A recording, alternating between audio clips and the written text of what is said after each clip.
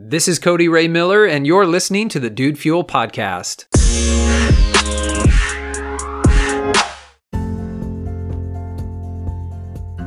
Someone very wise once said, "I get knocked down, but I get up again." You're never going to keep me down. I get knocked down, I get up again. You're never going to keep me down. Okay, maybe it wasn't so wise. But I have to say that for me, this has always been my rally cry. And I don't know why. I don't understand it myself.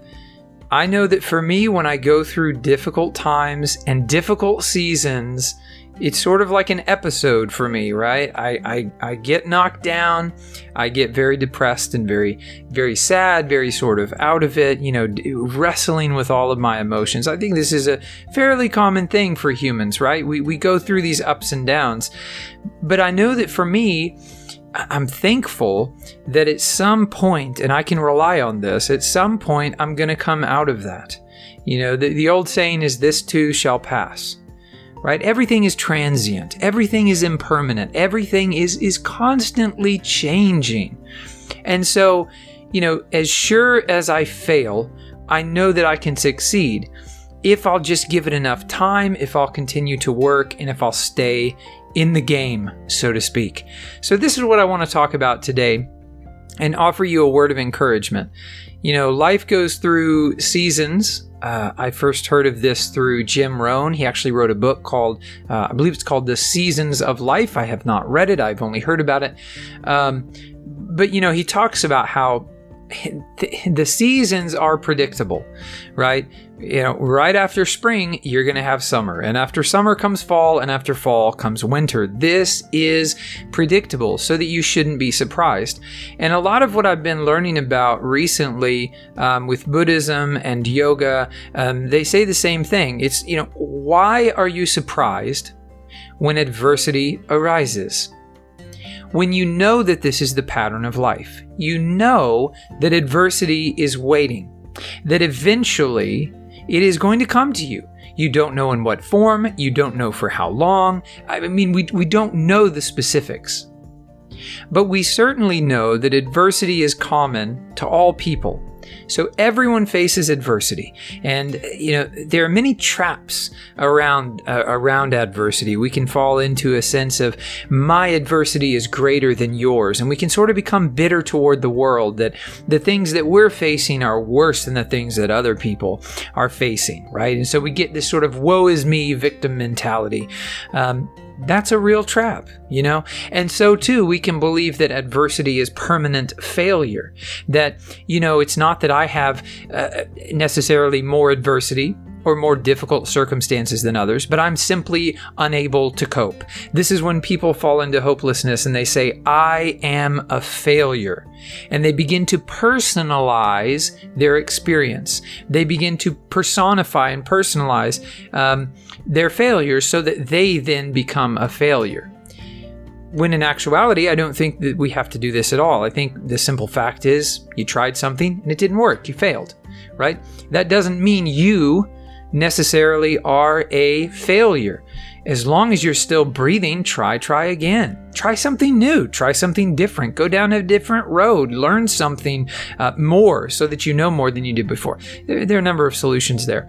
But so many traps, I think, are laid around adversity and the way that we think about it. But what I've found to be most effective is to simply look adversity square in the eyes, to see it and recognize it for what it really is, a financial setback, a setback in your relationship. It could be a divorce or a separation or, just a long-term relationship that has come to an end for whatever reason.